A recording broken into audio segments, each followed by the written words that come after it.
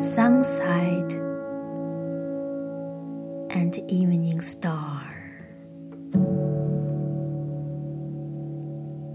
and one clear call for me. And may there be no mourning of the bar when I put out to sea.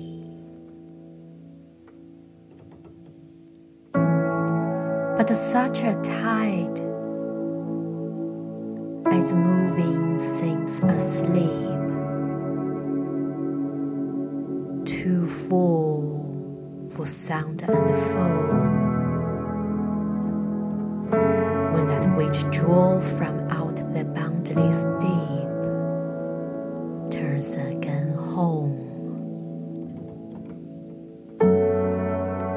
Twilight and evening bell,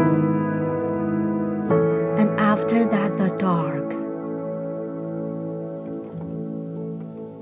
And may there be no sadness of farewell when I embark.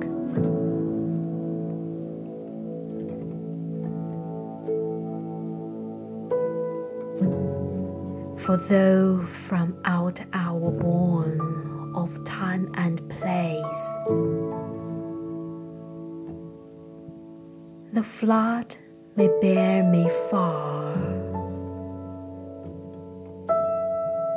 I hope to see my pilot face to face